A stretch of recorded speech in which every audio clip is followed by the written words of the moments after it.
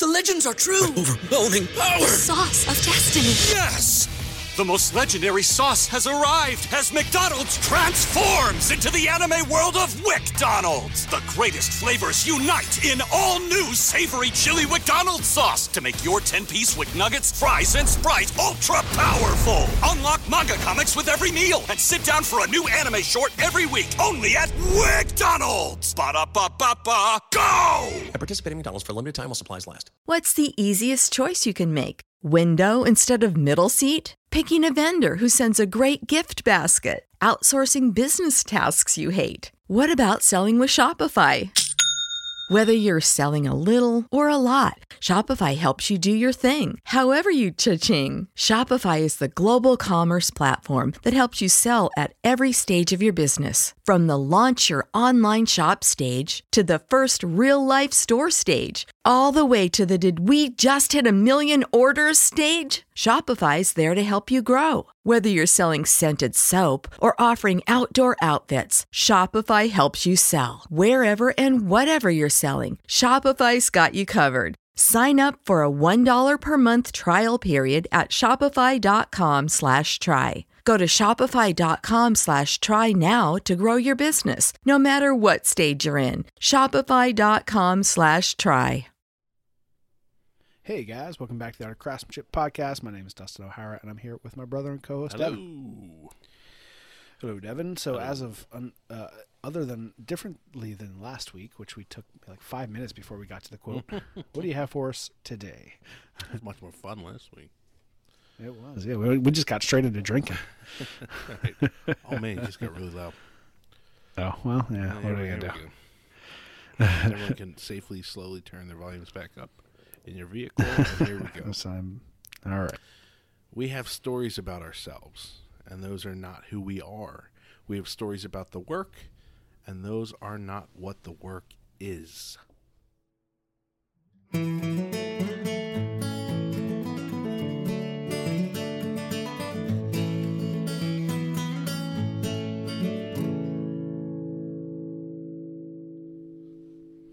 All right. Okay. All right. Okay. Yeah. Okay. So stories about ourselves, but that's not who we are, and stories about the work, but that's not what the work is. Right. Our perception of those things usually isn't what it is, right? Like, we have this thing built up in our mind about most things, right? But the way we walk around thinking we are isn't how other people see us. Right. Yeah. That's I think that's interesting. Like, you have a perspective that's different. Like, in your head, your perspective of yourself is a certain way. Yeah. You're like, and no one knows what you think about yourself necessarily, because it's not necessarily polite to tell people the truth about what you think about yourself. You know what I mean? It's like, it's either depressing and oversharing, or like, this guy's an arrogant prick. Right. You know, you have to balance and all the things that come into your head. You just balance them. I want people to receive this as best as possible. Right. We've all thought it's funny. We've all thought things really great about ourselves, and pretty bad about ourselves, I think. So, but you just don't spit that out. Right. Yeah. You gotta like kind of hit the middle ground and keep it about there. I remember when we were younger, and I still say this sometimes, but it would be like, like we were very proud family, like the four brothers. Like, we were really like, we were really proud to be brothers. We're really proud to be O'Haras. We're proud to be Irish, you know, like we really liked ourselves. And I remember saying to people, I was like, we don't think we're better than anyone else. We just really love ourselves. We're just really happy to be who we are, and we're happy to, like, you know, be in this world as O'Haras and as Irishmen, and, you know, and brothers. And I think that was maybe me saying that to make myself feel good, because I definitely think that we probably thought we were better than other people. But it's not like we came from, you know, a background that would be like, oh, we're, you know, we have a lot of money and we have a lot of, you know, status, so we're better, because we obviously did not. It was just, but I think, and there was a lot of, I think, especially when you have four brothers, it's like helping everyone get to a certain level. You have this constant, like, community of people going, no, you can do it. Come on. Right. Yeah, it's not you're just in your own head all the time. And you have, instead of the self-defeatist thing, you have, oh, my brother can do it, so I can do it. Yeah, we're the same thing, right. pretty much. You know, he's around the same stuff I am. I saw him. How'd you do that? Let me see that. Like, you know, now I know how to do do it. My brother can do it. I can do it. Yeah, I like that because we kind of, you know, it's that communal knowledge. Like, you know, somewhere in our family we know how to do that thing that you need help doing, or like I need help doing, so one of us will know. You know, yeah. What is it? Is it a car thing? I'll call Drew. Is it like is it a house thing? I'll call Dad. Is it is it a mental thing or like a spiritual or strength thing? I'll call Derek. If it's a technology thing or a camera thing or a sports thing, I'll call you. Or who knows? You know, it's like we all have like something to contribute that's a little different, right, between the four. And that's always been a pleasure to have. So us thinking that, there's definitely people out there who think we're assholes. Maybe for you saying that out loud, or just in general. Everyone has an enemy who just doesn't like you. That's weird. Whether you know it or not, people have like you have these people out there. And then also, so with your work. Now, I remember I recorded like an album with my band just in the basement, and we were happy with it. But you're usually happy with it because you've done so much work, and you hear it from nothing. It's almost like when a student creates a student film, or you do your first big painting. It's just like, I've never done this, and now it's fully done. So you're slightly biased about just finishing something. Like, hey, I wrote a song and recorded it and did this, and now it's like I can play it on iTunes. Like, isn't this amazing? The song might not be amazing, but you're just excited that it's been done. Yeah, the accomplishment. Yeah. And then a buddy of mine who was in a punk band who was pretty successful, like, he said, your album, your music is never as bad as you think it is, and it's never as good as you think it is. It's just tempering your expectations. But that was perfect, because I thought right then, like, yeah, it's not the greatest thing ever, but it's also, if I have down moments about how bad I think it is, you know, it's probably somewhere in the middle. So just don't worry about it. Like, you made something, I think was his point. Right. I often hear people talk about, like, really like hating their work or like thinking they're trash, and I don't really ever remember feeling that strongly, like a really strong dislike about any of the work that I've ever done. Yeah. And maybe that's just my personality. Like, I'm a pretty easygoing guy. You know, I'm not like I don't hold myself to like a super high level of like, it has to be done perfect, or, you know, it's trash, you know, like, you know, people say they have like, you know, if I just think about the knife making, you know, kind of community, it's like, yeah, I have like hundreds of knives that I've just thrown away because they're trash. Like, I don't really have that. I mean, you know, it's like, I think maybe it's the artistic side, right? That I like, maybe I work slowly up to something, so I'm not like rushing into it. Or if I do, I have the artistic mindset first, you know, and maybe because I developed that kind of, you know, composition and relationships and things that, like, even if, you know, I look back and see my early knives, and I see like early things I made, and I see all the flaws in them now. But I think at the time, you know, it's like there's progress. And like you said, there's like a level of satisfaction of finishing what you did. You know, like, oh, there's this thing, right? I did it. Of course, you see like, right, yeah, I did it. You know, I see there's some things that I could change and get better, but I never really was like, oh, this is complete trash, or like, you know, I'm just a loser today. Right. You know, I don't have that mindset. We got lucky in that. I think that's our whole family's temperament. That is just our mental. We're lucky where we don't have this either anxiety or depression or doubting yourself. That doesn't necessarily, I mean, everyone gets some of that, but it doesn't, I don't think, at least not for me, and not, you know, not for you, and I don't think for Derek or Drew or our parents. There's not this, it's more of a, hey, look, I did a thing, and it's cool. And we know it can be better. Of course it can be better, and we're hoping and we know it will get better. So we go, maybe that's it. That it's just a confidence in yourself going, if I keep up with it, it will get better, and I will find some improvements. And maybe if it doesn't much, then I'll move on to something else. But so it's a lucky. I think we all have that. Like I've never been. There's people who hate, like, oh, it's so stupid, so bad. I'm happy with. Like I get excited when I'm done videos because I rewatch the whole thing, and when it all works, I'm like, this is good. I'm not saying it's the best thing ever. I'm saying I'm happy with the thing I made. Like it's like you're able to like stop working on it and put it out. Yeah, like I'll tell you, I'm like, oh, this is great. This came out great. Like I'm excited. Right. I'm not bragging. I'm saying what we both did is it's turning out well. It's turning out how I hoped it would turn out. Right. And maybe that's the thing too. Maybe it's the positive outlook, you know, the optimists in us, where it's like, oh, look at this turned out really good on this, you know, and it's like you can kind of maybe you can kind of, you know, turn a blind eye to the things that didn't turn out as well. And you know, you can focus on the things that did turn out well and just think about, okay, those other things that didn't turn out well, I can fix next time. Or you keep working on it instead of bitching.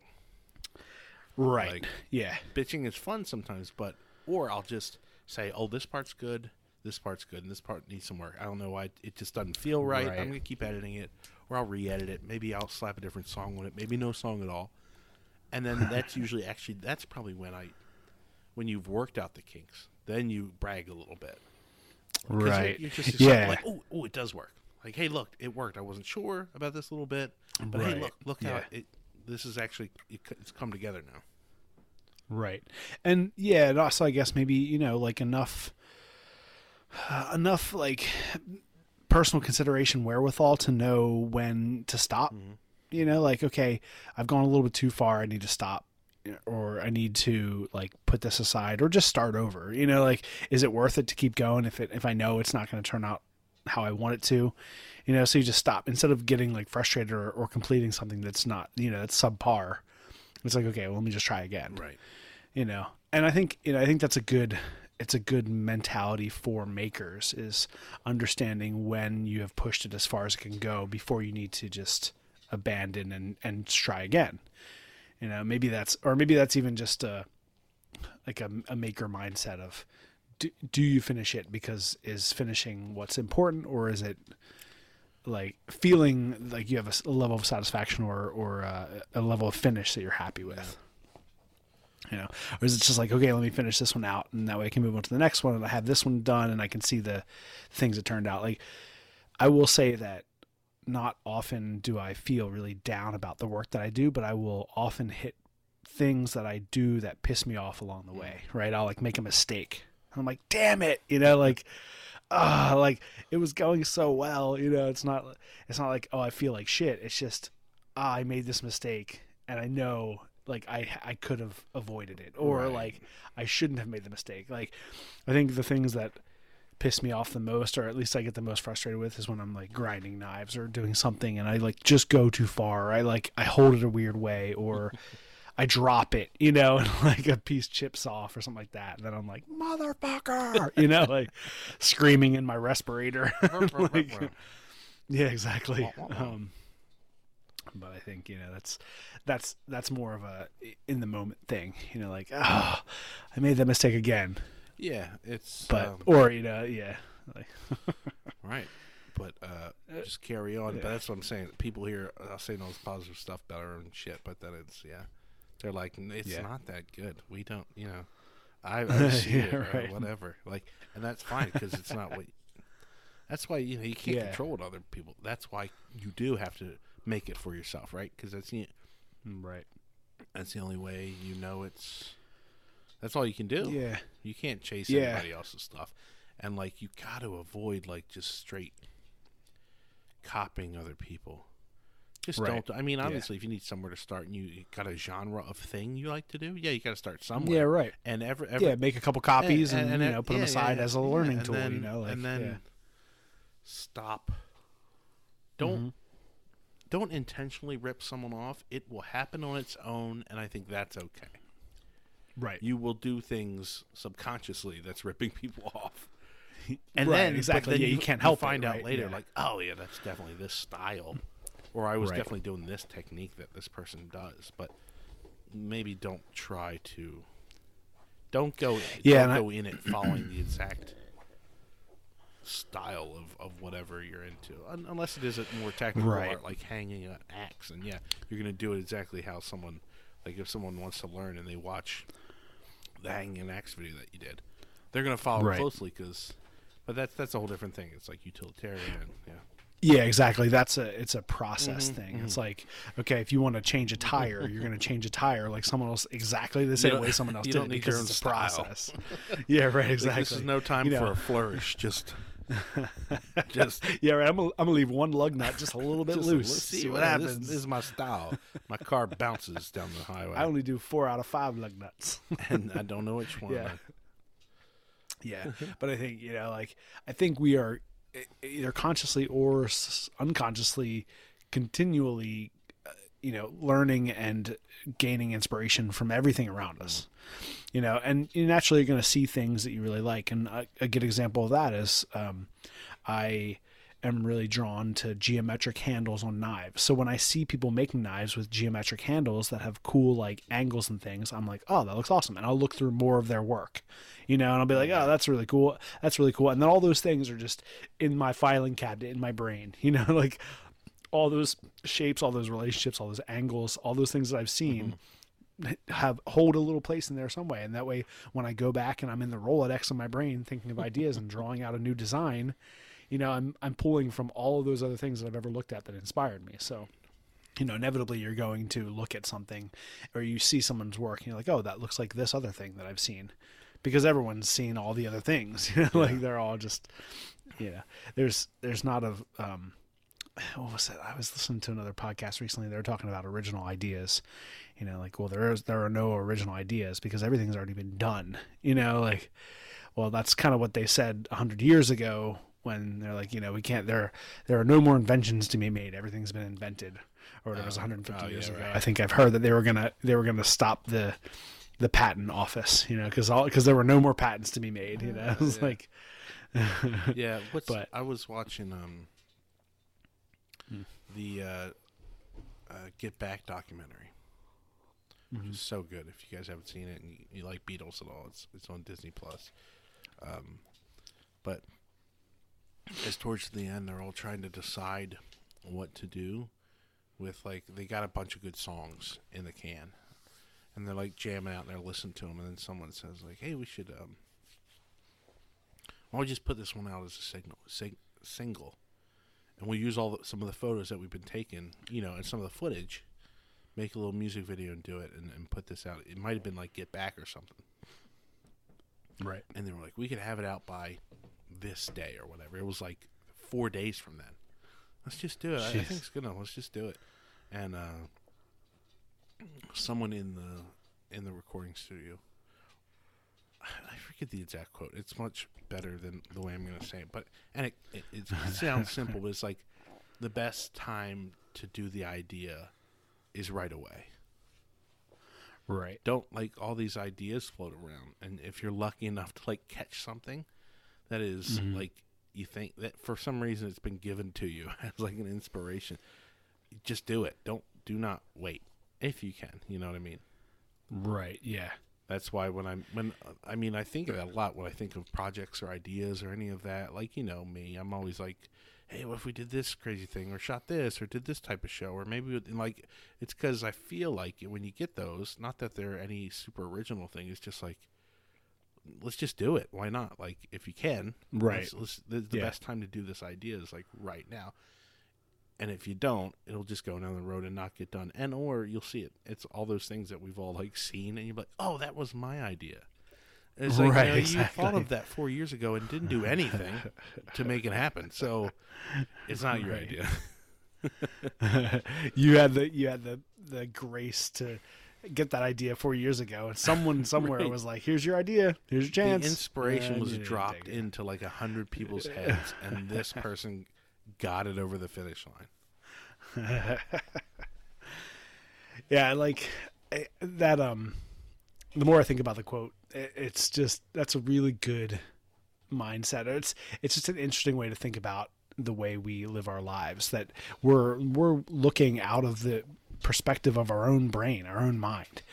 So everything we see and do is going to be different than whatever else anyone else sees, because we're seeing it in our perspective with all of the back information, all the inspiration we've ever had. Everything is there, compiled behind what we're seeing and doing. And no one else. And so like someone else sees it from the outside. Yeah, no one else on the earth knows you that way. So that's not that's not who you are.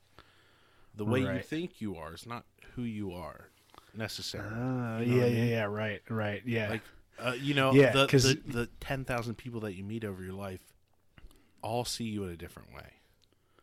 Right. So so why is your perspective? I mean, you do have the background stuff, but the way people see you is what you are to them. That is a part of you. Yeah. I was telling you, we were talking right before we started recording, that I was talking to one of my students, or a couple of my students today, and they asked me if I follow Spicy Ice, maybe? Is that what it is? Just don't try. It sounds worse when you try. Spicy Ice? Oh, the puff. They were like, puff, did he? I just can't remember what they said. I think he said Spicy Ice or whatever. And I'm like, what is that? What am I don't understand what you're saying. Like, is this a drink? Is this a TV show? Is it a person? And they're like, no, it's a celebrity. I'm like, okay.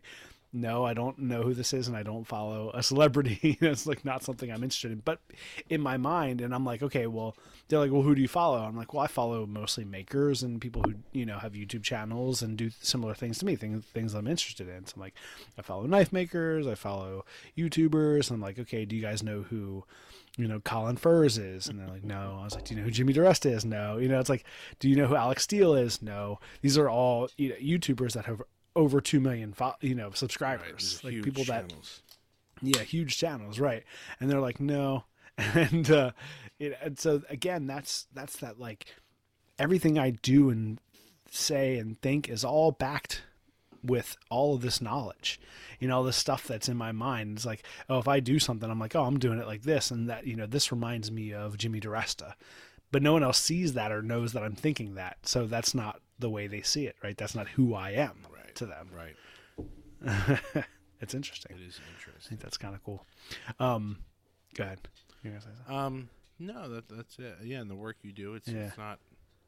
Some people say it's not even your own, because people take it and they think that's why sometimes you shouldn't explain your work, like especially if you get movies and songs and stuff. Just who cares?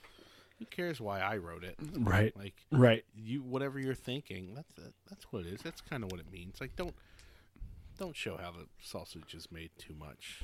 Like, I hate that. Then when directors start, then it sounds pompous. Too directors like, well, I used this to highlight the plight of this, or I did this to show there was a revolution in 1910 going on, and this is the Protestant side, and this is it's like, no, that's not what it is. Or maybe that's the thing. And then you'll just get that's not how I saw it at all. So you shouldn't feel stupid. You shouldn't feel stupid about what your perception of what it was, because that's valid too. It's hitting you in a different way. That's art. It's supposed to hit you a different way, right? Because it is. This piece is yours, kind of, as much as it is the creator's. It's meant to be viewed. And it's meant to be interpreted by other people. Yep. Yeah, that's my. I don't know when I thought of this or who said it to me, if it was something that was part of a discussion or a critique at one point in my life throughout all of my art education, but I've come to the conclusion that art is what happens between the piece and the viewer. That is the art. That's the experience of art. Right. So it's not like once the artists finished that piece, they put it out in the world, and then there's this interaction between the viewer and that thing. And that's when the art is happening, and so that's like that, right? That is that. It doesn't matter when the artist puts it out there. That's it. It's out in the world, right? You've taken whatever it is inside of you and you've put it onto a canvas and you put it out in the world, and then with the intention that someone else is going to look at it and they're going to have a relationship with it, and it's going to be hopefully an emotional relationship, and they feel something about it, and that's the exciting part of art, is that relationship between the piece and the viewer and the experience. Yeah. have you ever felt bad about really hating on a certain piece of, like, a certain thing, and later come back and gone, like, I was too harsh? Like, I'll give you an example. There was a antique mall near me, the one in Westminster, and then there was, you could buy out booths and you put whatever you wanted there. And this person had bought off a whole corner and done these paintings, which I did not like, and I was like making fun of. And I mean, it's just between me and my wife. That's the person you should make fun of stuff with, really. If you can't with them, and if you can't be like totally free with the way you make fun of stuff with your significant other, I mean, that's why they're there. You can say the jokes and the things you wouldn't normally say to other people. Yeah, you just gonna explode if you don't. You gotta let it out somewhere. No, here, come here. You're already stuck with me. I'm gonna tell you all the crazy things I think. And then, right. But many times, for some reason, no one heard me. I don't think, but I feel it made me feel bad later on, because I'm like, this person decided to spend their money to buy out a whole booth. So who knows? I don't know, $50 to a couple $100 a month, like, and they put out all their art, and I just like shit all over it because I didn't think it was good enough, or it looked amateur, and it looked uninspired, and it looked like it was copying other things. So things maybe I see it as laziness, or it's boring, but I don't know why. But later on, I've thought about many times. I'm like, man, I feel so bad for being so nasty, like, because it's whatever. It's your thing. I can make fun of it, but like, who cares? You went out and did a thing. Like, I shouldn't have been so mean. So, I am currently taking a psychology class. It's the last course for my certificate program thing I'm doing for teaching, and it's like Psychology 201 or something. And one of our first assignments was to take a personality test, and then go over the personality test, and then comment about it. And this is a Jungian, Jung, personality test, and there are 4 areas that they kind of assess you on. It's extrovert or introvert. It's like sensing. I forget what the parallels are, but it's like whatever. So there are 4 things, and I got these 4 things. I got that I'm 38% extrovert, which means like if I was 0% extrovert, I'd be right in the middle between extrovert and introvert, right? So 0 is like if I'm 100% extrovert, I'm like all the way on the far right side, right, as opposed to the far left side. So 38% extrovert. So I'm 1% sensing, and I can't remember, sensing over intuition, which is crazy because I'm really close to the middle between sensing and intuition. 6% thinking over feeling, and then 16% judging over perceiving. And so when you ask me, like, has there been a time where I've kind of been overcritical of somebody and then later thought about it, right, and felt bad about it? And I don't really think I've ever had that experience happen. I think because I'm very, mindful of why someone has done something.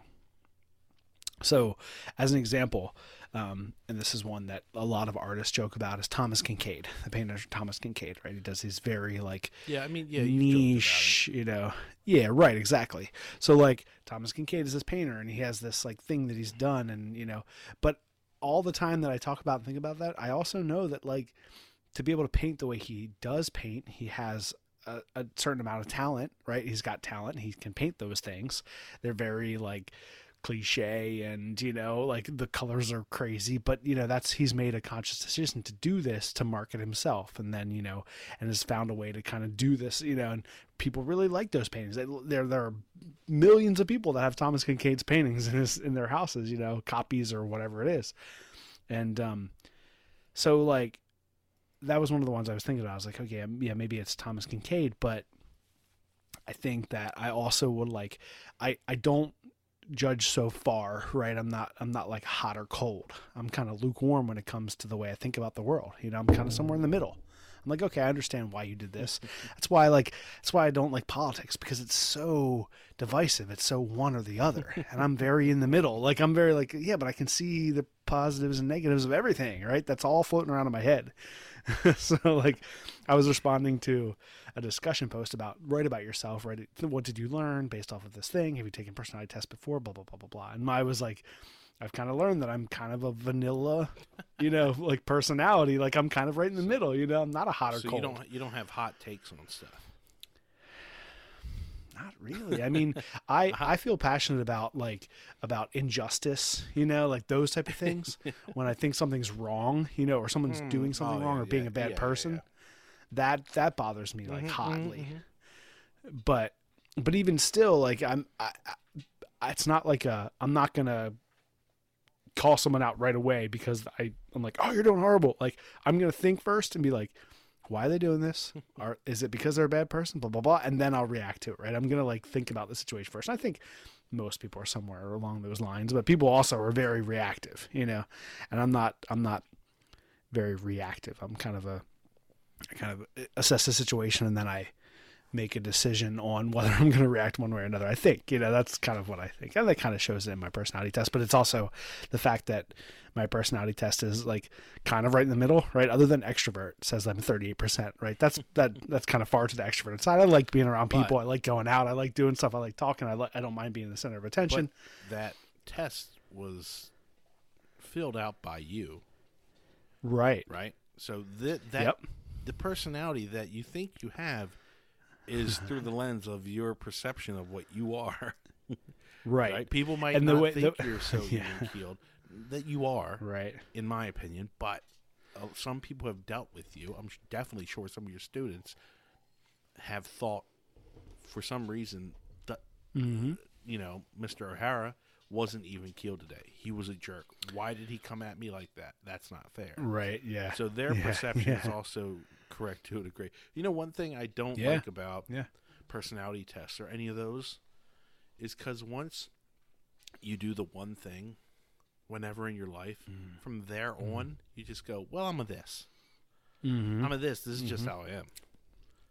Yep. You know, or like, this is my love language, or this is this, or, you know, people have these things that they, this is just how this is who I am. Find out from something.com or some old, you know, it could be a 30-year-old blah, blah, blah test. And you do it from then on until who knows when. You're stuck in that role. In this thing. And then everything you do towards that thing, it's justified.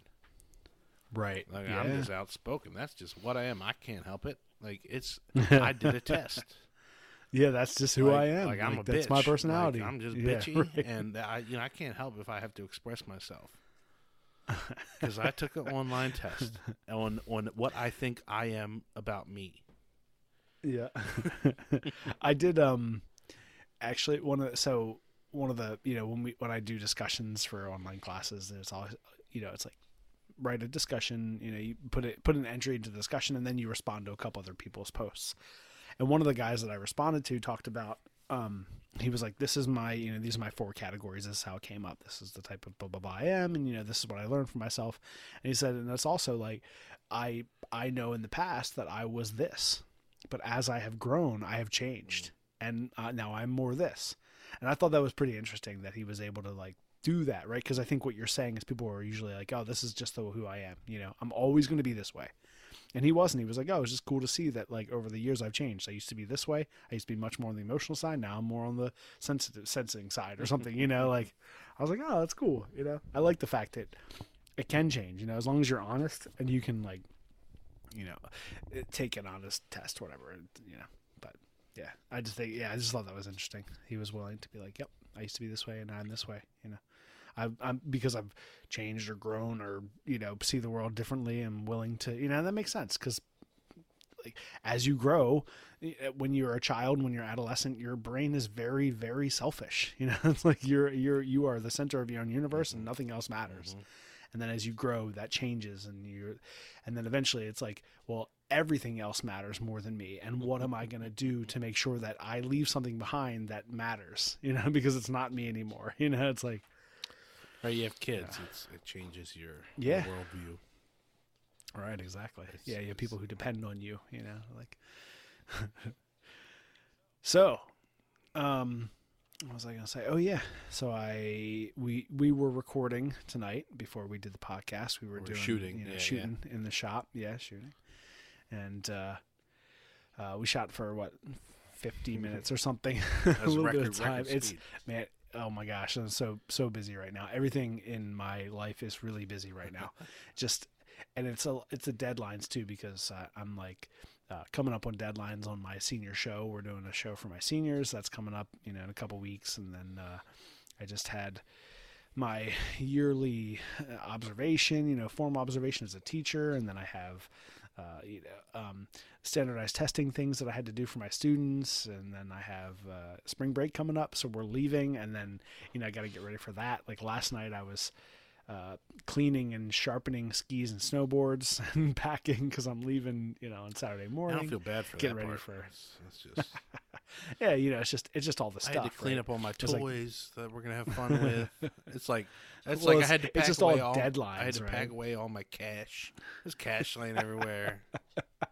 I had to spend some time packing my cash I had away. to wrap all my hundreds into stacks. Well, it's like, okay, if I'm leaving on Saturday and I need to take all this stuff with me, then and I'm shooting with you on Thursday night, and then we're recording the podcast, and then I'm shooting with you on Friday night, then I'm leaving on Saturday morning. Yeah. When do I have time to do this other stuff? So it's like, but yeah, so we were shooting tonight.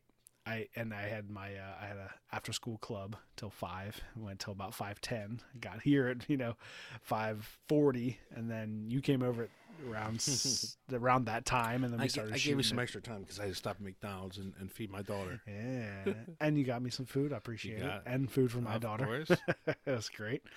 Yeah, so then you got here, and we shot from 6:15 to 7, like on the dot. And we left off, so we were shooting. We've shaped the spike for the Gunstock War Club, and then today we were actually insetting it, the tang into the War Club, so actually like get it set in.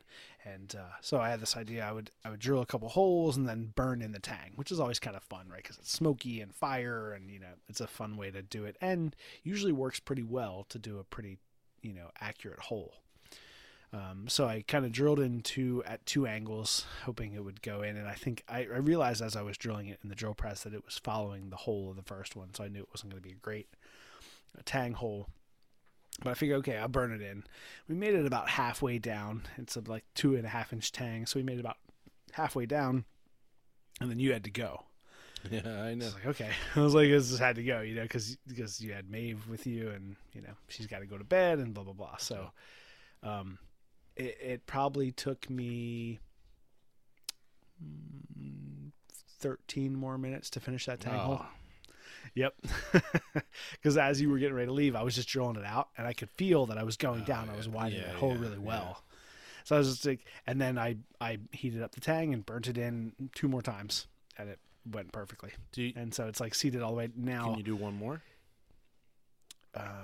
I can, sure. I can do it for the smoke and the fire. Yeah, right. We need one more shot. Yeah, I know. I was like, it went in so well. I'm like, okay, I guess I'm gonna have to do this one more time, or just be like, oh, that's it, and be like, wait, what happened? You burned it in, you were halfway, and now you're done. Yeah, maybe for one more shot, just like do it half. I don't know. Maybe that's the thing. So you don't want to open it too much. Now that's the thing. Yes, I would tend to say that if I do it more, it's going to open up too much. But it's already pretty open. So if I open up more, it's really not affecting much because it's just more epoxy. You're still going to have to epoxy, and you're still going to have to pin it. Yeah. Yeah, the hole is not very tight. Like, I always want it to be really tight, and it's not very tight, but it is what it is. So, yeah, so I was kind of pushing it down in, and because usually when you burn in a tang, you have you have the knife blade clamped in a vise, you heat up the tang, and then you take the handle and you slide the handle down onto the tang. I couldn't do that because so what I wanted to do, because the gun stock is a lot bigger, like, you know, to be able to hold that thing up and push it down is kind of weird. So I was like, okay, well, maybe I can heat up the knife and hold the knife and push it into the wood. But the way that the point is, it's just too short, and I, you know, I can't really hold it. You know, I'd have to hold it with tongs or something and try to push it, or, you know, have a wet rag, and it's just like not ideal. So I was like, okay, well, I'll still do it the typical way, clamp the blade in a vise, heat up the tang, and push it on. But because of the awkwardness of the size of the rest of the gun stock war club, it's like, as I was pushing it down on, it's bending a little bit forward and a little bit back, and it's just burning that hole a little wide. So the hole's not great. So we'll just have to do some epoxy, maybe mix in some, you know, black powder or something, so that way it's just like a dark, which would be nice anyway. That's kind of what I was thinking I'd do. So it'll just fill it in, but yeah, and like, so I can burn it. Right. It's not a, yeah, it's a spike on the end of a club. Right. Yeah. So yeah. I mean, it can deal with a little bit of yeah. not perfect fit necessarily. Yeah, it's not a knife to a bolster where you're going to look at the shiny, you know, that connection really close. It's, you know, it's funny. So I was looking afterward at a few different places and other people who have done gunstock war clubs, and kind of zooming in on that transition. And a lot of people, it's like the blade doesn't even sit flush to the wood, or, you know, it's like, it's just the hole doesn't have, the accuracy just is not, it's not like a knife, you know, like, right. You know, I think that's because it's just like wood into metal. People, you know, put it in, it's, you know, I tried to find ones, and there are some ones that are really good, and there are some, you know, and I probably could have, I mean, not probably, I know that's the other thing, right? This takes us back to the, like, am I really down on myself for the way it turned out? No, because I know that, like, yeah, it could have turned out a different way, but this way is going to be it's going to work perfectly fine. Right. You know, and I'll be perfectly happy with it, because in the grand scheme of things, it's one little thing in this whole thing that's actually going to be really nice when it's done. And I know that, you know, because I can see the way it's going to turn out. I can see the beautiful grain, you know, and I can see the cool shape, and I can see the relationship between the size of the thing, you know, the size of the gun stock and the spike and all these other things that I know I'm going to be really happy with. So the things that didn't turn out perfectly, I'm able to, like, just kind of ignore those. Like, just put that in the background. I'm not worried about that little thing, because all those other things turned out really cool, you know. That fit isn't the main focus. Yeah. It's all the decoration on the club and all that, and then the wood and right, yeah. It's like focusing. Yeah, and the finish, you know, doing like a nice shiny finish or something, you know, or cool patterning or all those other things, right? I know that all these other things are going to turn out really cool. So, yeah, no, it'd be great, you know, and doing that burn in too, you know, it's not an exact thing. Just that process in general, you're just burning the wood around it and pushing down force. It is not an exact science with files and being perfect in this and that. It's and fire, like right, exactly. Okay, it's in, like, that's it. Yeah. And that's why, I mean, most people, when they burn in a handle or burn in a tang, they're putting a bolster on top of that, because, you know, you're putting something between the hole and the blade so you don't see the hole. Right. And because it's not an exact science. So the fact that it'll be there is like, that might have been the way they did it, you know, back in the day, you know, like, how do you put a hole in a gunstock war club if you're a Native American and you don't have a drill press, you know, like, right. I don't know. How do you do it? You heat it up and stick it in, you know, like, use whatever else you can get. Use an awl to make a hole, and right. Yeah. So it's gonna, maybe that's me just justifying why it's gonna not be as good as I think it should be. But just like now, it's perfect. I'm happy with it. No, it'll look great, and it looks cool on camera. Like all the burning stuff, that was fun to shoot. Yeah, all the smoke and stuff. Yeah, I was like, oh, that's cool. Yeah. Yeah, I like, it's funny because I was like, I'm pushing it in, and sometimes there's fire and there's not a ton of smoke, and then I like blow out the fire, and then it's like, whoa, like crazy smoke. Yeah, it's cool. It looks good. It's like, it's got to do something. It has to release something. So it's either releasing fire or it's releasing smoke. Right. So. No, it was. But yeah, cool. I was like, man, Devin could have, you know, I literally like did it. Once I drilled out the inside, I got the time that I did it after you left, I got it all the way down to the edges of the so actual that would blade. have been like, we could have fudged that, being like, oh, that's the last shot. And then I did one more, and then I like burnt it even further, and so actually the blades like sits down in just a little bit. It's kind of cool. So I mean, I can do that again. It's fine. No, I knew. I was like, I want to be done by 7 so I can get home, put Maeve down. Yeah. My wife will be there. We had to talk about some stuff, so it's like I had stuff to do, and then it was like, all right. It's one of those situations where you're already close to kind of your deadline, and then you're like, oh, this thing's taking longer. Well, that's fine. Let's shoot it. Okay, we're not done that yet. We're over the time now, so let's do it one more time and see what we can get. Right, then after that one time of done, you're just done. You're like, that's I it. was like, all right, I gotta go. I was like, okay. No, I mean, I knew you had to go, right? I knew that. It was like, I looked at my watch, I was like, yep, 7. Like, that's when you had to leave. To me, I saw that it didn't change much, so it was just like, there's going to be some, I didn't know if I would have known it was 13 minutes, I would have stayed. But to me, it looked like there was going to be another little while. Yeah. So, and if I would have known it was going to take me one more time, I would have been like, oh, wait, let's just do one more. I'll do it real quick, just get the shot, Right. But I didn't know either, right? It's because like I could tell that the tang was bottoming out in the bottom of the hole, where the hole had gone from 2 holes to 1, right? And there was like a big shelf there. But then as I was drilling, I was just drilling it by hand with my drill and with the same size drill bit, and I could feel that it was actually cleaning out that hole pretty well. Yeah. And then so once I got it cleaned out and I burnt it in one more time, went almost all the way down. It's fine. I mean, we showed the process, and maybe we'll do it. Do it one more time just to see it. But right. Yeah, that's why I was like, okay, how do we transition now to be like, and it's done, right. Like, is it, do we do, right, so maybe heat it up one more time, put it in just to get the smoke and get the final seeding or whatever. And, right, maybe just heat up the little bottom bit of it. Like, right. That goes do the in. final, so just to seed it in, so get it's not it down hitting nice on all and the tight. sides. It's just a little tip. Right. Just tip. Just get a little more in there. Or ouch, you're on my head. Ouch, oh man, so other than that, man, I've been just busy. Like the last couple weekends, Drew and I have been down working on the boat and getting that ready, because it's going in the water on Tuesday or something next week, and I'm not going to be here because I'll be up in Vermont, my spring break.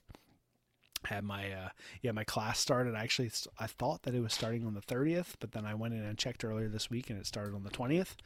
So I had a couple assignments due and all of that. But fortunately, the online program, the school that I'm doing that through, also has spring break next week. So it's like, we won't have any assignments due in spring break. I was like, yes, that's so nice. I was like, I don't have to take my laptop. And then I was like, the podcast. And I was like, nope. Not gonna do it. We'll just skip next week. I need a break. So we won't be back next week, right? I'll be up in Vermont. Everyone enjoy your Easter. Yeah. I'm excited to go up, and I'm actually, like we said, we're cleaning up our skis and snowboard and stuff. I'm going snowboarding on Monday. We're going up to Mount Snow up in Vermont. Super excited for that, because it's been maybe 3 or 4 years since we've gone skiing or snowboarding. Kind of and so terrible name. Mount Snow. Come up with anything else? All right, let's ski on this mountain. This is great. What should we call it? Mount Ski? A bit too on the nose. Mount Snow? Perfect. Love it. Stop right there. Wow. How'd you come up with that? Should we go on further? No, that's it. You got it. That's it. That describes it well. I don't know. It's a convenient mountain. It's like it's a smaller mountain compared to other mountains in Vermont. But you know what it is. It says it right there in the name. That's Mount Snow. There you go. Yep. It's about a half an hour from my in-laws' house. It's perfect. Yeah. So we're gonna go up, and it's like all mountains and skiing, it's ridiculously expensive. Ooh. It's crazy. It's like $100 a day or more just for an adult pass. Yep. Oh, yeah, no rental, no nothing. Yeah. It used to be, last time we went, maybe not the last time, but like 2 or 3 times ago, we were able to buy tickets early. Like we bought them in January and we went up in April, and or whatever. Maybe we bought them a month ahead or a month and a half ahead of time, and they were like $35 or something when you bought them ahead of time like that. And then I was like, well, let's see what they are. And we looked, not too long ago when we decided we were actually going to go up to Vermont, because we were a little on the fence for a little bit, and we usually do go up during spring break. And so once we realized we were going to go, we're like, okay, well, maybe we will go up on that, and that'd be cool. So let's look at the ticket prices. It was like adults are like $104, and What? kids 17 and under, which is kind of cool. I'm glad that they consider kids all the way up to 17. They're like $80 or something. Still, like, and It's that's just crazy. daytime skiing, right? Yeah, because the mountains up there, they don't really do night skiing. Yeah, it's just like That's when insane. daylight. I remember It's back crazy. in our day, didn't you get like a night pass for like $150? For like the whole year, as much as you want. the whole season. Yeah, $150 yeah, exactly. as much skiing. Now that is, It might have been 300 or something, or whatever it was. Or maybe not. Yeah, it was wasn't pretty more cheap. than 200 or 300. I feel like it was like 190. For like a whole season's pass where you could go up anytime. So I after have like a 4 vague or feeling something. our parents wouldn't give us. I mean, by the time we were skiing, we had our jobs. I remember paying for some of that early on. Yeah. I don't think we all Right, would have yeah. got that pass early on if it was $300. But anyway, Right. just saying. Yeah, right. And that's Maryland skiing, so it's a little bit different. But you could go to 3 different mountains with this night pass, and it was okay skiing. Like, it's fine. Yeah. Even now, like in Maryland, because I think all of the what are they called? The ski resorts, because it's Ski Round Top, Ski Whitetail, and Ski Liberty. They're all owned by the company that owns Vail out in Colorado, whatever that company is. Same company that owns like almost all the mountains. They're so expensive now. It's crazy. They're like, if you go to any of our mountains here in Maryland, it's still like $80, $90 for a day pass. Yep. It's crazy. It's so far out of the realm of what makes sense for most normal people to go on a regular basis. It's crazy. It's like, why? Like, I understand, yeah, of course the mountain takes a lot of electric to run and da-da-da-da-da, but like, really? It's crazy. It's I mean, so restricted, that and price. that's It's not just necessarily insane. a business that has taken hits. I mean, maybe they have like Right. everyone else, but Yeah. it's like you're not building anything. I mean, are you telling me that water's more expensive? Right, exactly. Water and electricity isn't necessarily more expensive. The stuff that you have to No. make snow, you already got the mountain. Yep. Like, but for people who want to go, you can go to a resort for free. But if you want to sit on the lift that takes you to the top of the mountain, that's when you got to pay. Right. Yep.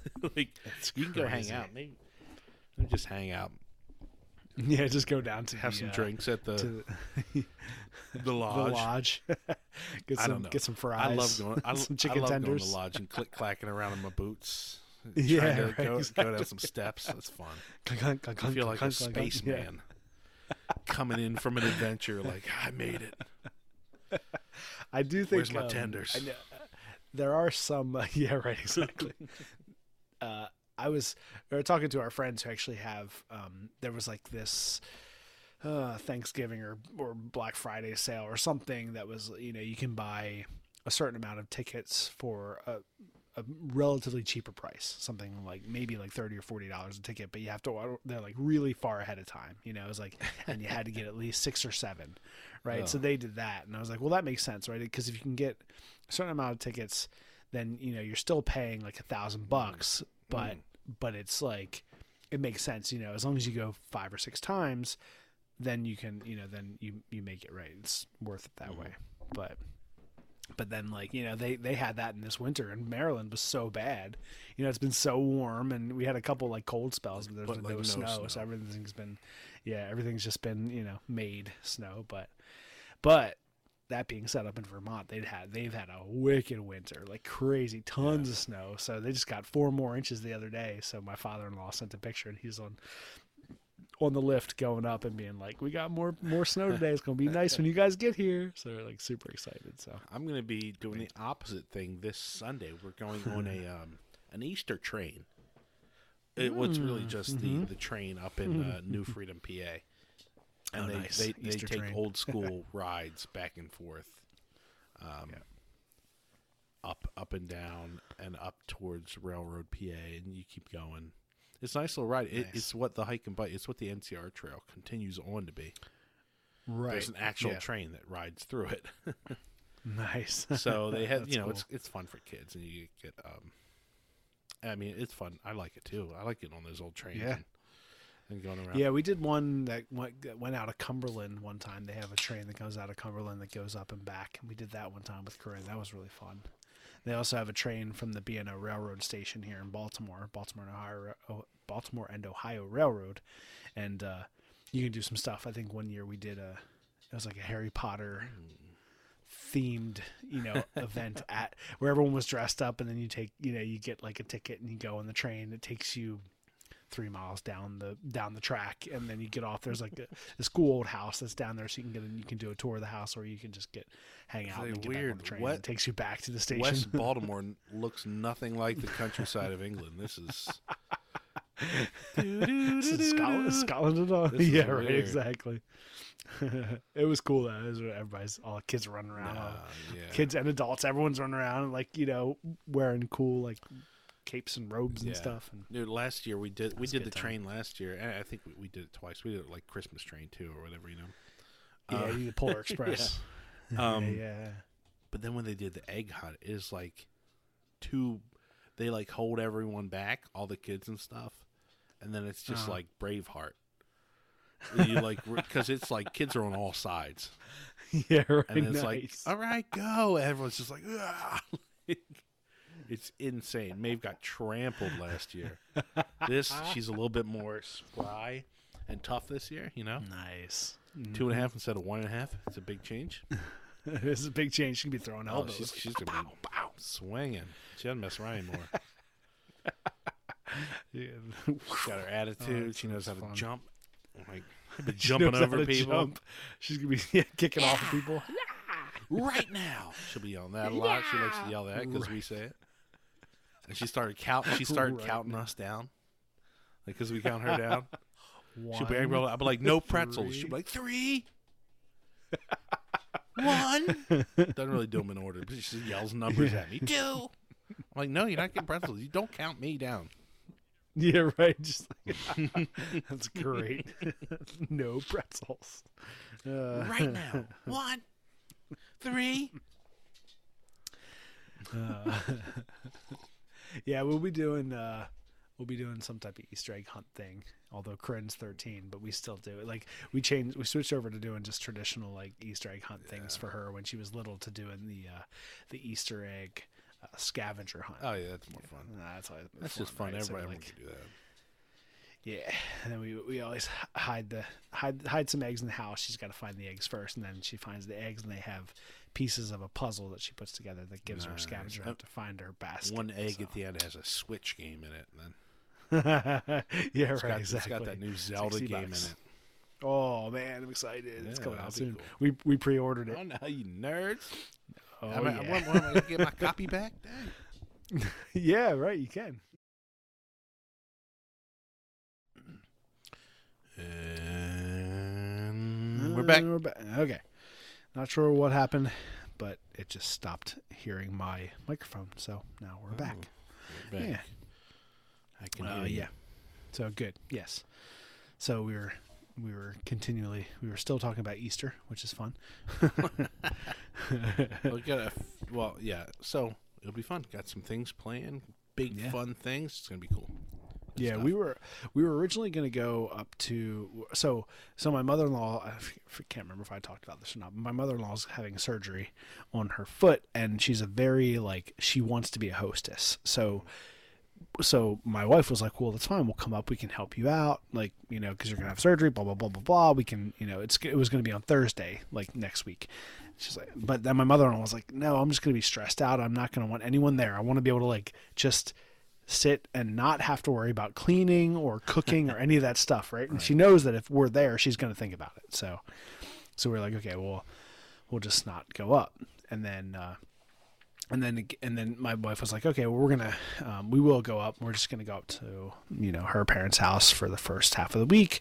And then we'll leave on Wednesday night or something, or Thursday morning. We'll go over to the Seacoast where her uncle lives, and we'll go stay with him for a couple of days. I was like, okay, cool. So I had that in mind. That's what we were going to be doing. And then just like 2 days ago, she's like, no, we're actually going to go up, and Howard, her uncle's going to come over, and we're going to stay, and my mother-in-law actually pushed her surgery got pushed back one day to Friday. And since my father-in-law will be working, Nicole was like, okay, well, we can drop her mom off at, her surgery. She can get it done, and then we can pick her up and take her home, and then we'll just leave the next morning. Right. So, so it worked out because we were going to leave on Saturday to come back anyway. So since she's having her surgery now on Friday, we'll just leave on Saturday. So it's all going to be fine. But because we're going up for Easter and we're not going to be there on Easter, we're going to do Easter dinner the weekend before. So her uncle's going to come over.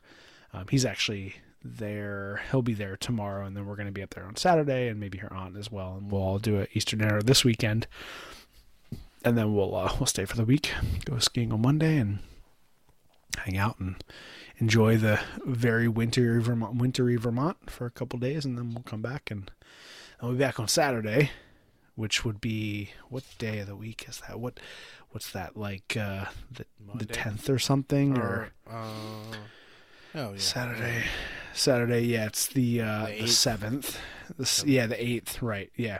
So we'll be back on the 8th, and then we have another week and 4 days, another week and 4 days before the Gunstock War Club video needs to be done.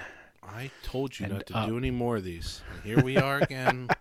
That's all right, And when did we start this? In January? Ridiculous. It's fine. It's mostly done. It's just somebody needs to. It's mostly done, just not edited at all. No, yeah, well, it's mostly shot. Yeah. Yeah, That's the start easy editing. part. You have a whole week to edit everything we've done so far, which has not been all that much. You've done a lot. Yeah, we have done. Yeah, it's just like 4 days worth of shooting. It's a lot of footage.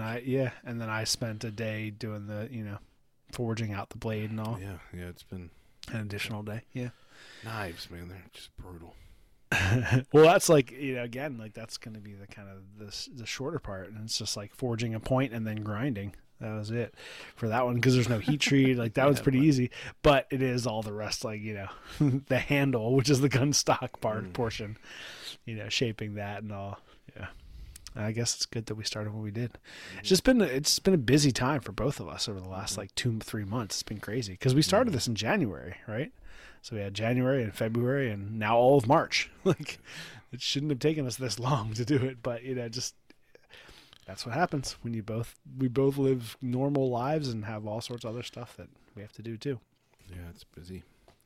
So that should be. I got sick for 3 weeks. That didn't help. Yeah, right. Exactly. That was the big. Thanks thing. a lot. We finally got COVID. Yeah, right. Because we were shooting and we were like, okay, well, we'll shoot. We shot that one night and we were good. And then you were like, oh, I have COVID. I was like, crap. And then and you just wanted to hang on to COVID for like ever. I know. I didn't want to give it up. They were gonna give you up. Like I get all this time off. It's great. I can sit around and do nothing. Yeah, but with me, if I get time off, it's I don't get paid as well. Yeah, right. Exactly. They're like, You're I get to stay home with my daughter. You can stay home all you want. Long. I'm not gonna pay you. We'll see you when you're done. It's like, see you when you get back. So what was I gonna say? Oh, just a couple pop culture shows been watching. Yeah. One I've been really happy with, and one I've been very disappointed with. Well, maybe very a bit harsh. All right. I told you earlier today I've been watching Severance on Apple TV. Mm-hmm. Really good. I'll pull up the cast here as well. I didn't even tell you, but it's a great cast. Really well done. Ben Stiller directs it. It's a sci-fi show, 9 episodes. But the idea is this company, say, if you want to work for our company, there's some like confidential stuff we don't want you to bring home. So we will do this brain implant where your home self doesn't remember when you were at work. That's crazy. And your work self doesn't remember you being home. So you get up in the morning, do your normal stuff, live, and then head to work. And then right when you step in the elevator, you step right back out of the elevator. That's all you know. Like, oh, I just worked for 8 hours, but I'm heading home. Gonna have a beer and go to bed, like something like that, right? But then the really bad flip side is your work self is stuck in work. Right, yeah. And it's like imprisoned. And in this show, it's like a windowless basement. Just white walls everywhere, and everything's like very organized. And you go here, and you don't remember anything you did, yeah. Nothing. Yeah. You just you leave work after a long day, and you step right back out of the elevator. Hey, welcome back. We're gonna need you to do this, blah blah blah. So you are like, it's like hell. You're trapped in this weird, and all they do are sort numbers, or the main department that the show is based off of. So, like, they are aware consciously that they are not only living in the world of their work. They know, but it's told because what happens. I mean, I won't spoil too much, but you wake up kind of not knowing where you are, and then they show a videotape of yourself going, "Hey, this is where you are. This is what's happening. I'm doing this of my own free accord. You are here now, and this is just how it's going to be." Mm-hmm. And then everyone deals with that different. Adam Scott, you know him? He does comedy. He was in Parks and Rec. But the big names are like John Turturro. He's in it. Yep. What's his name? Christopher Walken's in it. Oh, nice. And some other really good. Everybody's really good. Like you said, directed by Ben Stiller, or most episodes are. It's just really well done. Nice. And then there's like a cliffhanger ending that I thought wasn't a cliffhanger because I watched 9 episodes and I just assumed there was 10. Okay. So it's like, oh, this crazy thing happens at the end of 9. Like, okay, we're wrapping up the season. We're going to find out some stuff. And you do find out some stuff, but it's like this one thing happens. And you're like, oh, cool. Let's find out what happens. And then that point where it shows you another show. Like, hey, you might like this too. I'm like, wait, why'd they show me other shows? Right. No, it's not crap. I was sure for some reason. I just assumed there was 10. Right. Yeah. It trolled me. That just happened to me with something I was watching. Oh, maybe it was The Last of Us. I just didn't realize that I had gotten to the end. I didn't know how many there were, and I was like, oh no, that's it. Yeah. So. Really that is one of the crappy things about watching these shows, like when they're coming out. It's like, now I gotta wait till next season. Damn. Yeah. Just want to binge it later. I do think Severance is coming out with a season 2 soon. Oh, cool. I'm a little late on it. I think it was like a year ago. But I just got a free subscription. Nice. Right on. That. So, right. That and The Mandalorian season 3 has been disappointing. Oh man, that's a shame. Yeah. Like it's got no direction, like story direction. Like it's just like kind of we're here, we're with the Mandalorians. There's this. Hey, let's go here. Oh, let's come back. Let's go here. I mean, that can be interesting, obviously, but it's just like nothing has any. Nothing feels like there's any weight to it. Right. Everything just kind of happens out of nowhere. Like it's just like, oh, we're getting attacked by this thing. Oh, and it's over. And the next scene, it feels like someone said like a Saturday morning cartoon. Yeah, right. It's like, oh, this thing arrives this week, and then it's gone, and then you're like, but that doesn't do anything. Like, all right, so I saw that, and that person attacked, but it didn't further anything. Like, right? Yeah, I guess. I mean, that's. I mean, you can. I kind of had that. Yeah, I kind of had that thought when, at the end of Mandalorian season 2, he got Grogu to where he was taking him. I'm like, well, okay, now what do you do? Like, what's the next thing? What's the next goal? What's the arc of the show? Where are we going after this? If it were me, what I would do, season 3 would have been, spoiler alerts. If you want to see Mandalorian, you haven't. Spoiler alert, fast forward. But yeah, I haven't seen it yet, but that's okay. But no, you saw the end. You saw the end of season 2. Oh yeah. Sorry. Yeah. Did you see Boba Fett? You mean the show? Yeah. The Yeah, Book of Boba Fett. Yeah. Yep. Okay, so I mean they do resolve it in that. You basically have 2 more Mandalorian episodes, Right. Yeah. which were actually really good. So if you started out the season like that with those, right. I probably would have had a better feeling about it. So yeah, he gets Grogu back, right? Right. Yeah. So, but that should have been season 3, getting him back. Right. That's your whole season. That's a great arc. That's a great ending goal to get to. Why didn't you stretch that out and have Mandalorian do? He can still do episodic stuff, like Right. really, really cool things. Like Yeah. show him being back to a bounty hunter. Like that's cool. Like Right. he exactly. murders some more people and he does some shady stuff, and then he feels bad about it, and then he finds out I have to do some stuff to this, and then move back to, and then finally say, I don't want to do this anymore. I want to move beyond this. I feel like I have a son in Grogu, and I want to do that. That should have been your season 3, Right. not like, oh, he's back, and then there's all this kind of I don't know. Yeah, that's just. I mean, I want to say it's a shame because I know you loved Mandalorian 1 and 2. You're all about it. And I haven't watched yet, and I'm sure I'll think they're fine, but because that's and I will say I'm being hard on them because I love the first 2. Right. It's still good. Like it's still entertaining stuff. There's still spaceship battles and like right. But it all there's no. It doesn't have the story arc that you were hoping for. Yeah, right? it's becoming.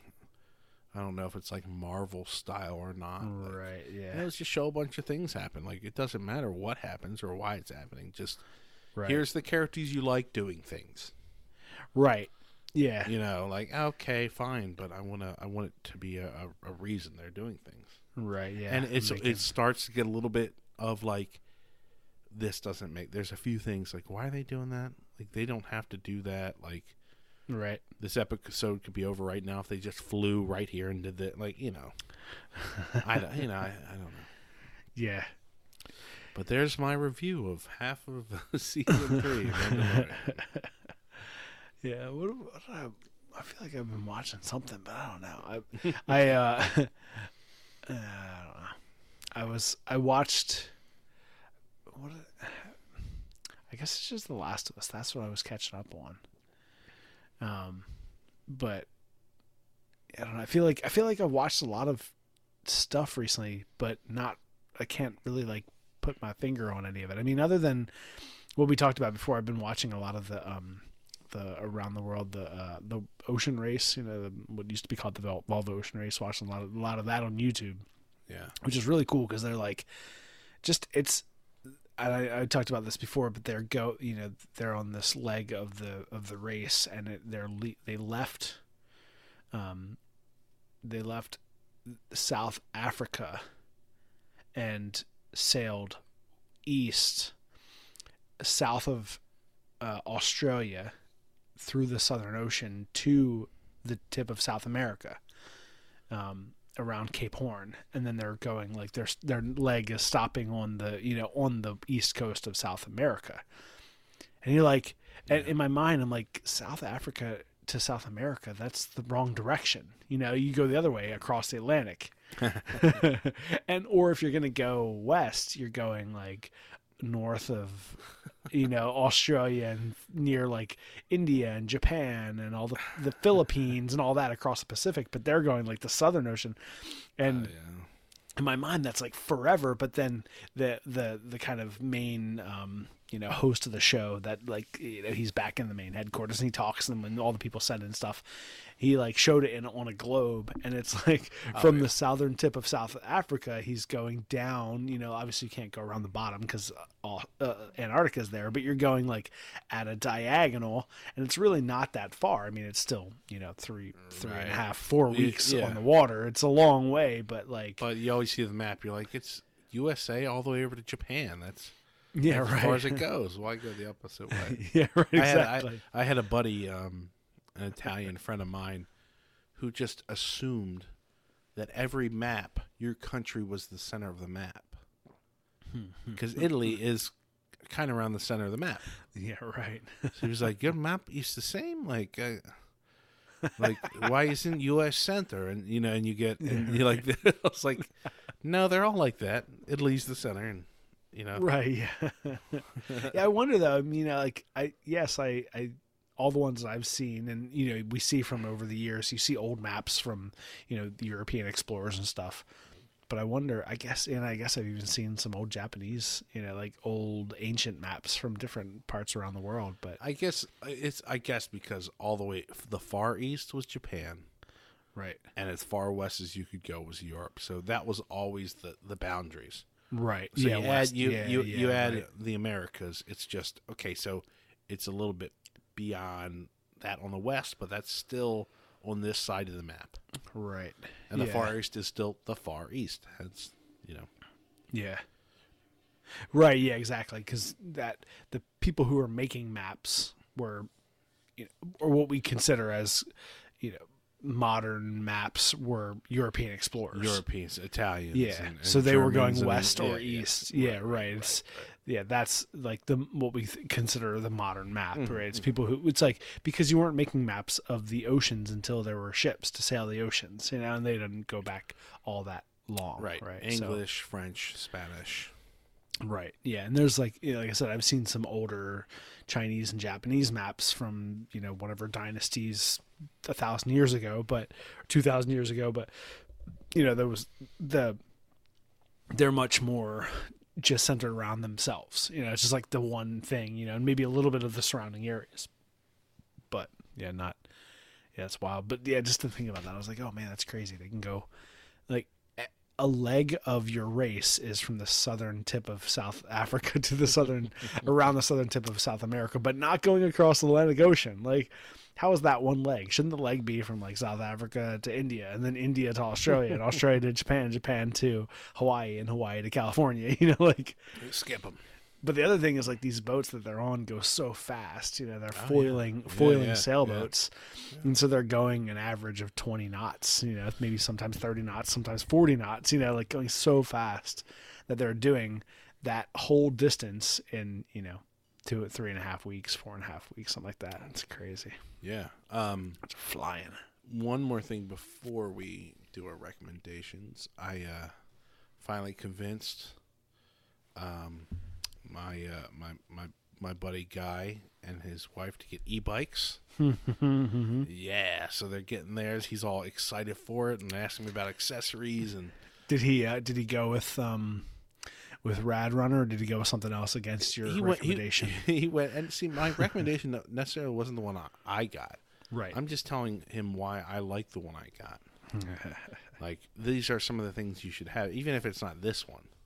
Right. But maybe get something like this, or with a few of the things that I think it should have. But he went with a mild version. I think I talked him down because he wanted, like, okay, I want like this. I want everything. I want it super fast. I'm like, I kept saying, like, what are you doing that it needs to go like 35, 40 miles per hour? Right. It's not a dirt bike. You're not doing jumps. You were going on trails. Yeah, you're just right.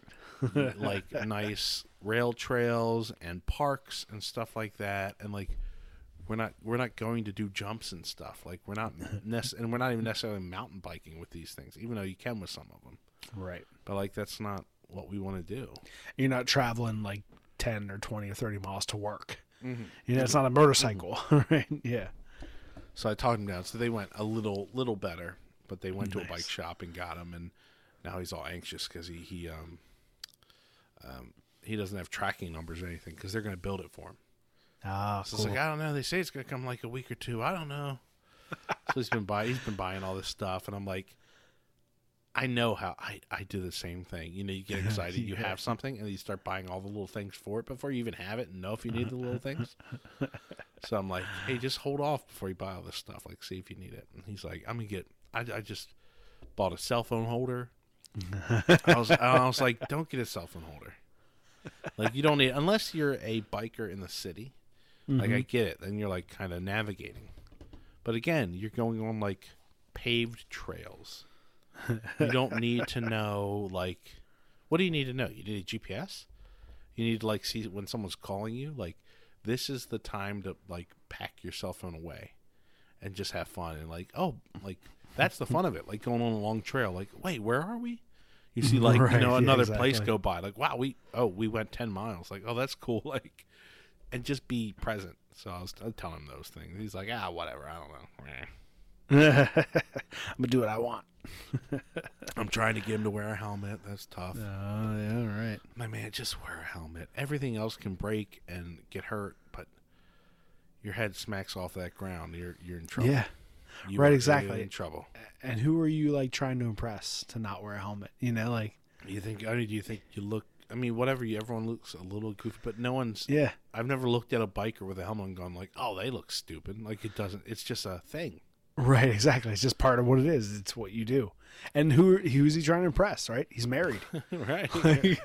Like, you already got the girl. You can look Yeah, as it's dumb like, as you want. You're just- safe. just You have get a a wife helmet. and a son. Like, what are you doing? You know. I'm trying to reel him in. God bless him. Yeah, it's not. It's too risky. Just put a helmet on. I mean, that's all. Like it's fine. Like it's Yeah, just put Just- a helmet on. just put a helmet on. Yeah, I know. The thing about helmets, we were, we grew up like skiing and snowboarding without helmets. You know, it was just sort of was. You just didn't wear a helmet when you ski or snowboard. Is what it was. But now we do. I don't even think about it, and everyone does. It's crazy. It's not crazy. It's good. You go up on the mountain, and almost every single person on the mountain is wearing a helmet. And like, that actually makes sense, right? I guess when Sonny Bono died, everyone was like, "We need helmets." No, that was like seven. Cher's No, husband. no way. Because yeah, He hit a tree and died. yeah, that's gonna hurt you no matter what. Yeah, right. No, when we were in high school and stuff, no one wore helmets. No one. No. Yeah. No. Yeah. Barely. Yeah. Like you would see occasionally, maybe someone randomly, but yeah, no one wore helmets. And now I don't even think about it. That's what you do. And we had to like make sure we had to make sure Corinne's helmet still fit. It's like, fortunately it does, which is kind of nice. Although you can rent helmets on the mountains now. So I'm just like, yeah. Yeah, I mean, that's a little less than a bike, but you fall Right, a lot, yeah. so there's a little bit more. It's like Right, exactly. the amount of times you fall on a skis or snowboard compared is higher than a bike. Right. Yeah. But it's a little less dangerous if you fall in the snow than obviously if you fall on a trail. Right. So, but it evens Yeah. out. You're like your percentages are kind of, it probably Yeah. evens out. Yeah, exactly. I mean, the amount of times that I've fallen snowboarding and hit my head, probably a dozen or more Yeah, over yeah, the years. yeah, Like yeah, me too. boom, like like it's crazy. Yeah. So be careful out there, but I'm excited. We're gonna have some fun. Yeah. But Cool. that's it. Right on. Awesome. All right, well, you have a recommendation this week? Yeah. Let me find the exact E_C_Woodland Crafts. I think that's the full name. Yep. No, E_C_Woodland_Crafts. Okay. I don't know his name, but I've seen him a lot on Instagram. He does bushcraft and leather work and a bunch of stuff, and he's got he just does a lot of camping in England. Mm-hmm. It's Nice. interesting. And yeah, good stuff. He makes YouTube videos. Relatively small channel on Instagram, but still solid stuff. Cool. He's got over 1,000 followers on Instagram, so he's doing well.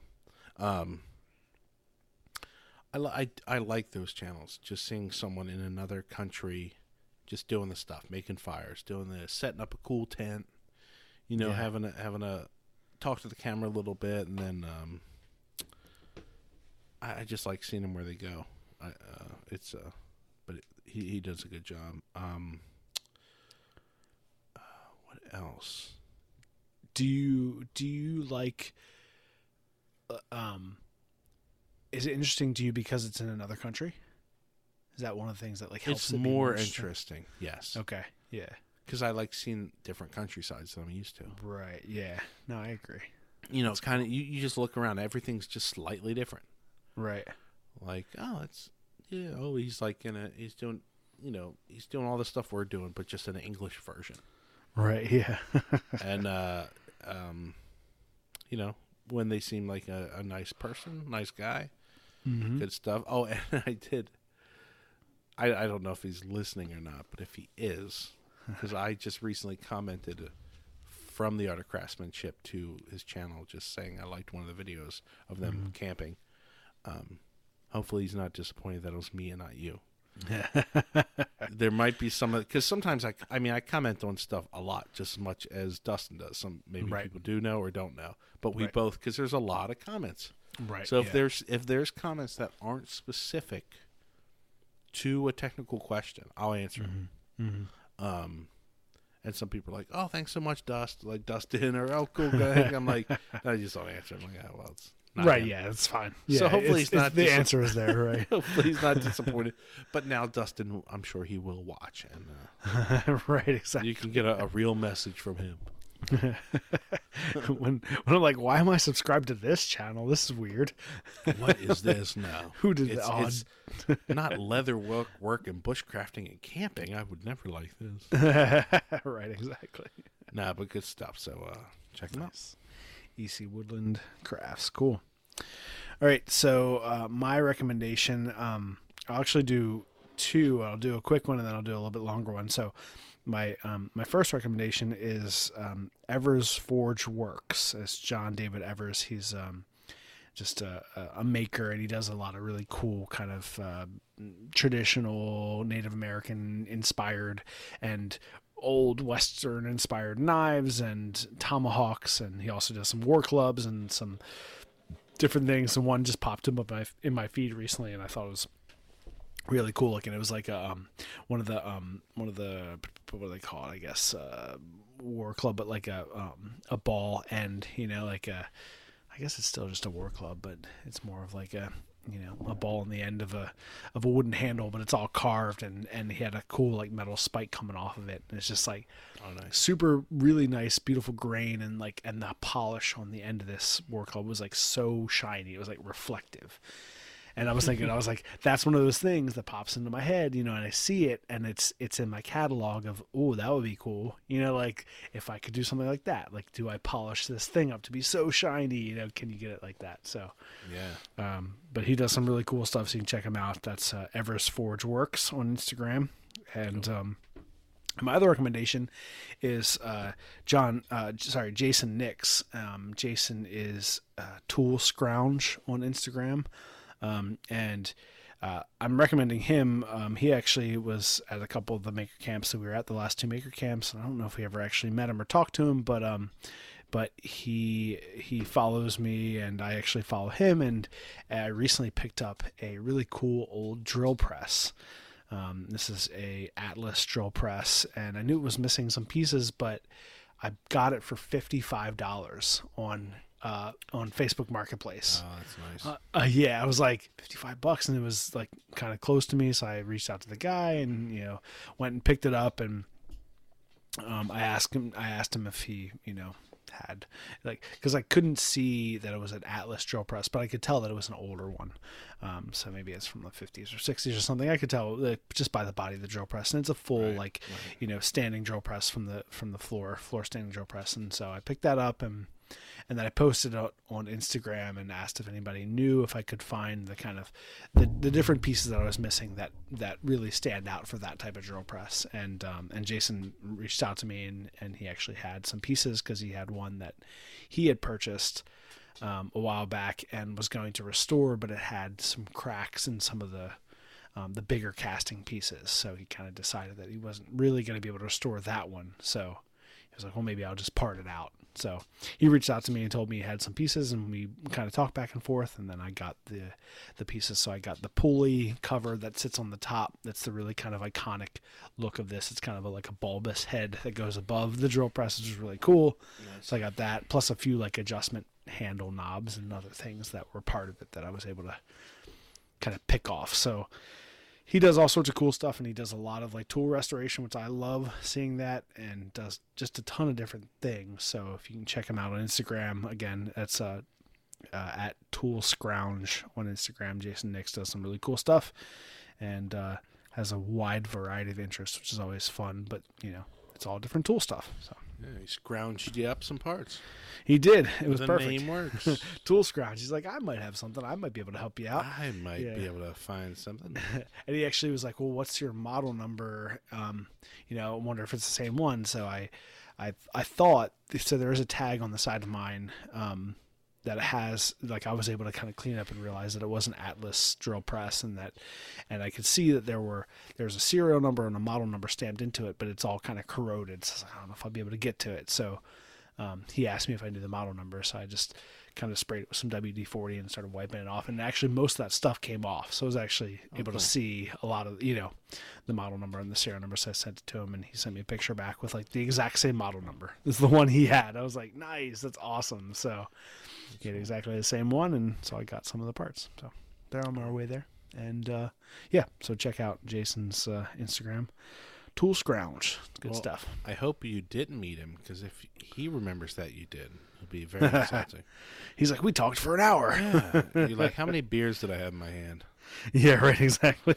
We could Did I have in my hand? We could have been best friends. How many were stuffed in my pockets? And how late was it on which I know night? like he there's like a picture of him from Mark Adams with Adam C and with KC. Ben makes KC. Like we did a conversation with Ben, and like I said, I recognize him from Maker Camp. Like I saw him, and maybe he was around the fire one night or something, like, but I just I don't know if we ever had an actual conversation, but obviously we both follow each other, and I really appreciate it. So thank you, Jason, for reaching out. It's going to be awesome. I'm excited to get that together. And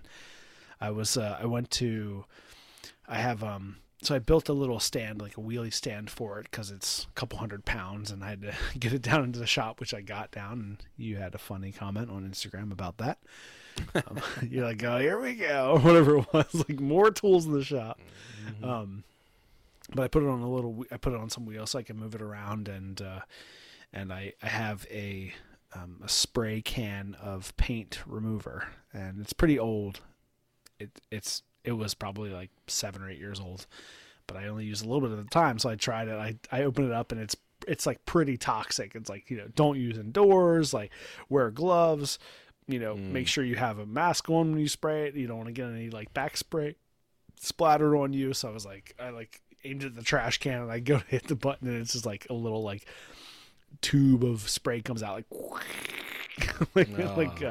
like shaving cream. I was like, ugh. So I was at Home Depot getting some casters and a few other things to be able to work on it over the last weekend, and I found an orange based paint remover. So like a similar spray can, but it's like, perfectly good to use. It still says like to wear gloves, but it's like you can do it indoors. Like the fumes aren't toxic. Da da da da. So I was like, oh, nice. So I got a nice spray paint remover, or an orange paint remover that I'll put on that, and get it back up into working order. It needs some love. It's got the guy flipped it on when I went, and it's the chuck and the drill bit's pretty off center, like it's pretty wobbly. Like, ooh, that's not good. So it'll need some love, but I've got the love to give. I'm excited. It's a nice big drill press. That's kind of the one thing that I've been looking for over the last couple of years, is a big floor standing drill press, something that's like taller and has some weight to it. And so once I tune it up, it should work really well. We'll see. I'm excited. Nice. Yeah, that'd be cool. Yeah. It's a cool thing, and it'll look really good too, because the drill press that I use most of the time is also another old one, and it looks so pretty. It's like it's fun to use because it looks old. Like I love that. There's just something really nice about old tools that give me the fizz in the shop. So I'm excited to get another cool old tool. Right on.